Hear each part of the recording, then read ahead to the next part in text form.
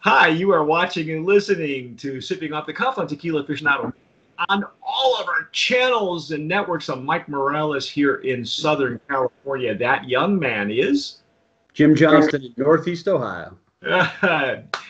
Before Jim and I were rudely interrupted, we were in the middle of doing Comisario, and we're going to finish. In fact, today, Jim and I are going to try Comisario Reposado. And what we're going to do, as we always do, I think we already nominated it as a brand of promise and packaging. It is gorgeous. It has not changed. I even went through the whole story of how I found Comisario, and years later, finally got them on Sipping Off the Cuff. So, as we always do, we're going to taste the juice first, then we'll tell you all the stories.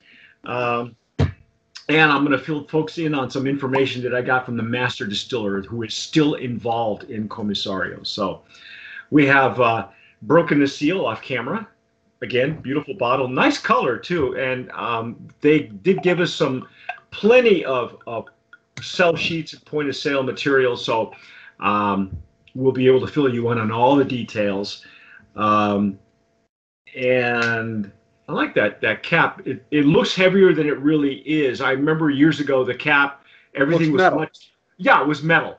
You know, this one's a kind of a plastic metal look. It is a real cork. It doesn't even look like a composite. It's real. It's real cork. Yeah. Not real metal though. That's plastic now. Yeah, that's plastic, and that's okay. That's all right. I mean, you know, the bottle is very substantial, and I like the hand feel. Easy pour. I think we talked about that too. When we flipped over the Blanco was nominated Brand of Promise nominee in the Blanco category. Here we are with the Reposado, which is quite light. 7 months in the barrel. And what a nice color. Not bad for 7 months. I mean, that's a natural color. Yeah. 7 months is pretty good, actually. And I'm waiting for Legs and Tears because I know that there they are. Here they come. Really pretty. I'm not sure if my lighting here, as usual, is not the best, but there we go. Nice Legs and Tears. Very pretty. So, what do we get for the smell? I'm using my Stasel Jarrito for tequila, which is the one with the little taller chimney. Oh, nice. Yeah, that's nice. Yeah. Now, it has not lost any of the characteristics of the Blanco. I remember the Blanco being this aromatic as well and just very sweet on the nose. Yeah. It's a very natural floral orange sweetness. And the orange probably from the barrel, I would say, you know, or maybe amplified by the barrel. There's a little bit of I'm just catching a little bit of spice at the end that I think is coming off the barrel there.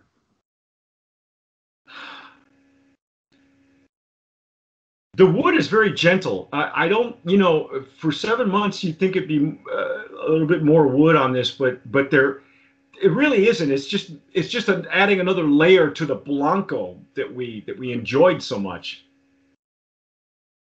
Wow. Yeah, and just that little bit of spice that comes from the barrel. Yep. Well, I'm ready to dive in if you are. That's pleasant. It is. It's very, very pretty, very nice. I think so far it's very balanced. So let's give this a try now.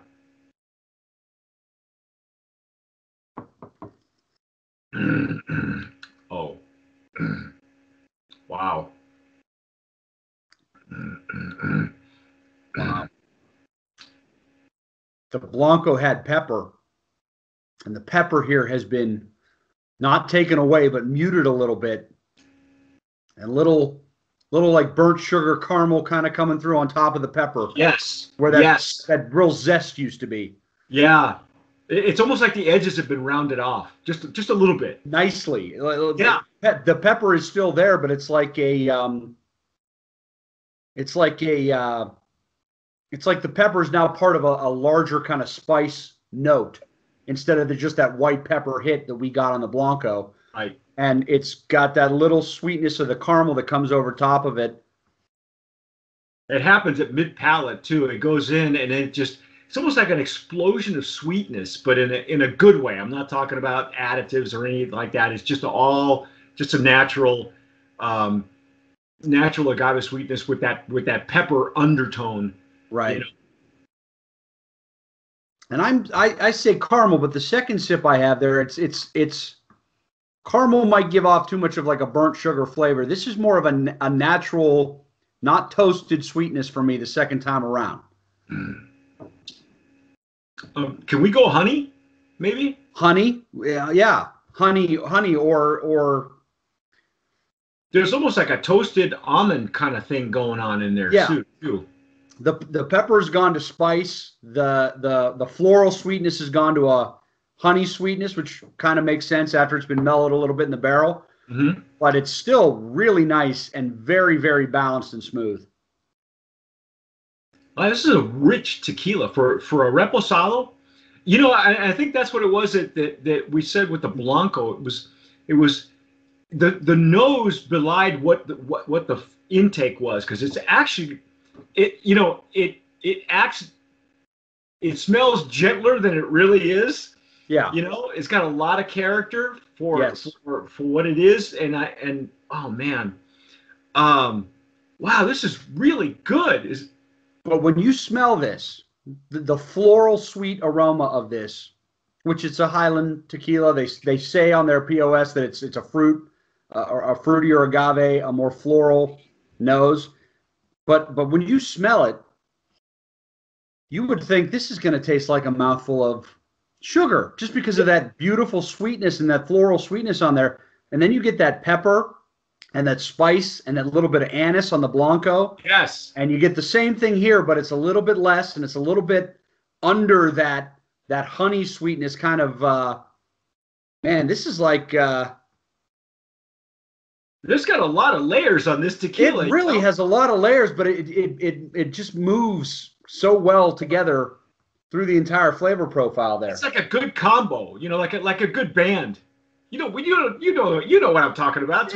It's kind of like, it's got a good rhythm section and a good lead. That's what it is. I love it. By the way, if you don't know, Jim does play in a band. So, you know, we got a couple of guys. Our guy in the UK, Felipe, plays in a band also. He's recorded, and I think I'm not sure if he's a bass player. He could be the bass player.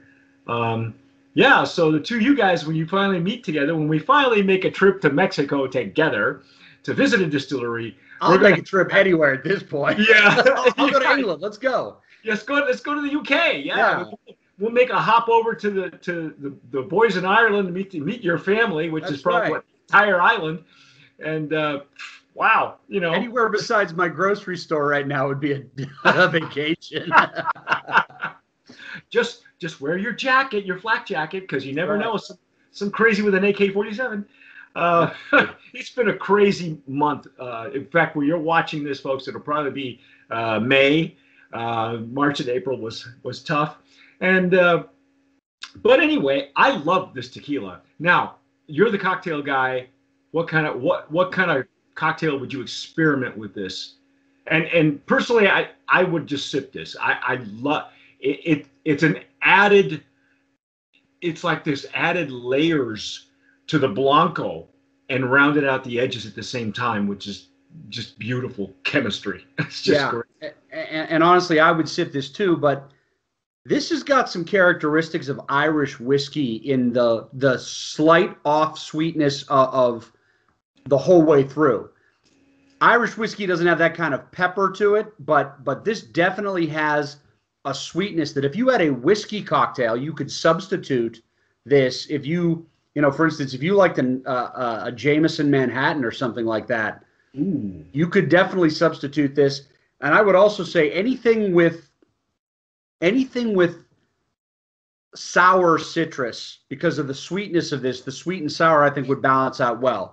If you added orange juice to this, it would taste like a mimosa. There's too much sweetness in it. But if you added maybe a little grapefruit and soda to this, you could have a very nice, sweet balance with a little bit of tang off the grapefruit. But I would do that sparingly, as you should just pour it into a glass and sip Yeah, it yeah. as it is. And you also have a whiskey bourbon club that you belong to as well, I I think. do. Would this be something that the guys in the club would? It's a whiskey cigar kind of a combo thing that you do. Yeah, this is and I've snuck some tequila in on them, and they look and they say, brown liquid in a glass, it's bourbon, and then they taste it and they're like, this is not bourbon, but it's not bad. What is this? And I tell them, this has spent a lot of time in a bourbon barrel, so it picks up those characteristics. The only thing is, it's not corn and rye, it's agave, and a lot of them find that the repos are good, but the anejos are Oh, what yeah. they gravitate towards. But a nice sweet repo with a little bit of pepper and a little bit of baking spice on it, they can sip on it. It almost becomes like a cognac after dinner for them if they're bourbon fans. Yes. Where they'll have a glass of bourbon before dinner, and then after dinner they'll have that. And I would have this with probably a Connecticut wrapper cigar, maybe or maybe a light sun grown, not something crazy, but a nice kind of. So they wouldn't clash. It would pair well with each other. I think so. I think something with a little bit of earth and a little bit of spice, but maybe some cedar and some toasted almond and maybe even some cocoa notes would go great with this. Well, let me give you the ins and outs before we sign off here. This is Comisario, the Reposado. I think you'll agree with me. It's a Brand of Promise nominee. Absolutely. Just gotta go there, and I expected nothing less. As I told Jim and you folks who had watched the Blanco production. Once I had the Blanco, I didn't think putting it in a barrel was going to hurt it at all. So no. The master distiller who's still involved in this, his name is Jose Aceves. Casa Aceves is his business. If you need to find him, if you're looking to branch out and have your own brand, why not? If you got $10 million to spend, yeah. He will help you, because that's what it takes to launch a brand.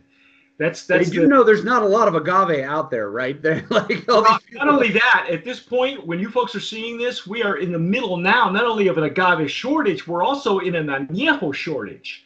Apparently, that's just news in the last few days. Of course, anybody who's involved in the business is probably running around with their heads cut off trying to buy añejo from other distillers. So if you have a hard time finding anything rested like añejos or extra añejos, now it's okay. Eventually it'll all work itself out, or you can just go to mezcal like the rest of us. Anyway, here's is this an estate grown? That shortage is coming.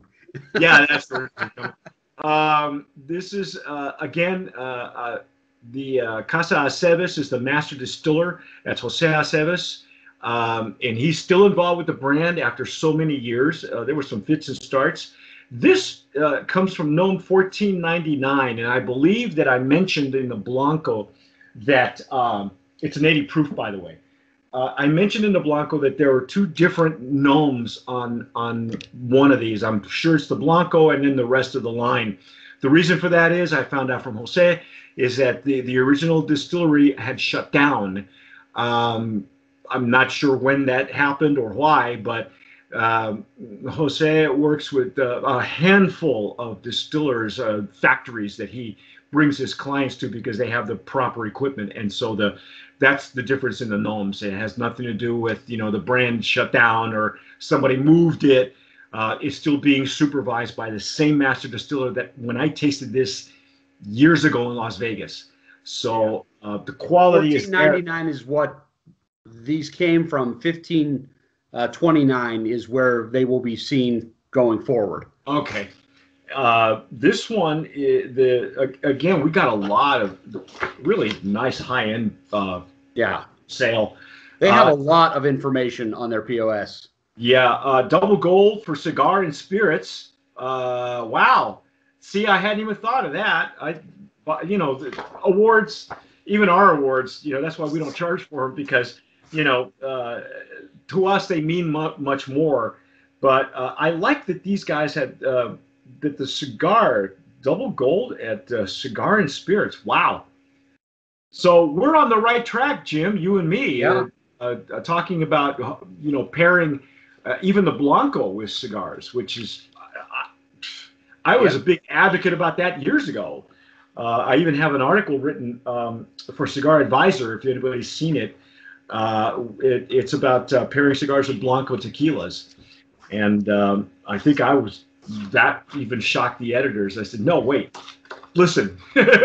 So, and the piece is still up on their website. I think on my own personal website, Tequila Sensei, I have a link to that article. Where do I have the information on there it is, the repo. Quickly, just to give you that background information for those of you who are wondering. It's a Blue Weber agave. They give you the soil type. They give you the weather, the harvest. Let's see, 24 ART. I think a mature agave, that's 20. I would imagine ART is bricks, I'm thinking. I'm not sure what those initials stand for. There's an autoclave. It is cooked in an autoclave. I don't see how it's distilled, but that's okay too. Slow fermentation in open stainless steel vats. Wine yeast. Wine could be champagne yeast because that is a wine. No fiber, no additives or accelerators.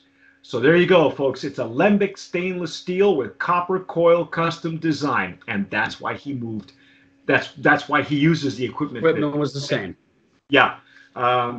Excellent information. Go get yours. I want to thank Elite Beverage for making this happen. Finally, on Sipping Off the Cuff. But that's our take on Reposado, the Comisario Reposado. But stay with us. We have the Añejo coming up, and I'm really anxious to see the evolution of this tequila because the Blanco was such a winner, and the Reposado does not lose any of that. It just adds another layer. So yeah. So again, that's our take on Comisario Reposado. You have been watching and listening to Sipping Off the Cuff on Tequila Aficionado Media on all of our channels, platforms, networks. Please follow us on Instagram. Follow us on YouTube. Hit that notification bell. Give this video a like. Hi to all the folks in Ireland. Believe it or not, Jim has a huge contingent following in Ireland. So when they let me go back, I will come with duty-free bags in hand to share all the love. Oh my gosh. We can only hope. By the time I hope my passport's still valid by the time I get to because I'm not free to use it, but I haven't been able to. So yeah. But anyhow, do whatever, just whatever you do, tomar sabiamente. Sip wisely.